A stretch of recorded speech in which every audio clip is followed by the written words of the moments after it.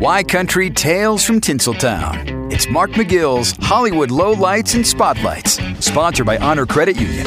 Come be part of it. Hayden Panettiere's brother, Jansen Panettiere, has died. His cause of death is currently unclear. Law enforcement sources say they got a call to a New York residence Sunday night around 5:30. There's no foul play suspected in Jansen's death. Jansen acted off and on, picking up a nomination for a Young Artist Award back in 2008 for his work on The Last Day of Summer. Jansen kept acting through the 2010s, working on shows like Major Crimes and The Walking Dead.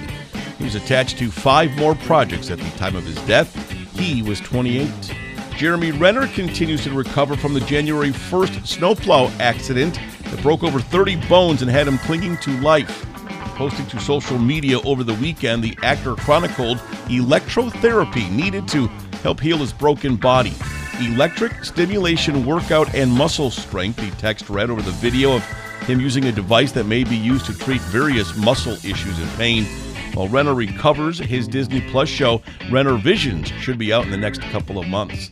And prosecutors have dropped the gun enhancement charge against Alec Baldwin in the case of the accidental shooting on the set of Rust. The defendants argued that the enhancement did not apply at the time of the shooting.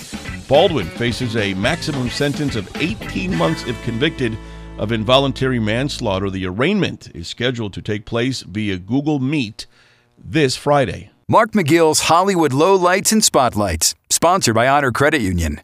Come be part of it on Southwest Michigan's Country, 97.5 Y Country.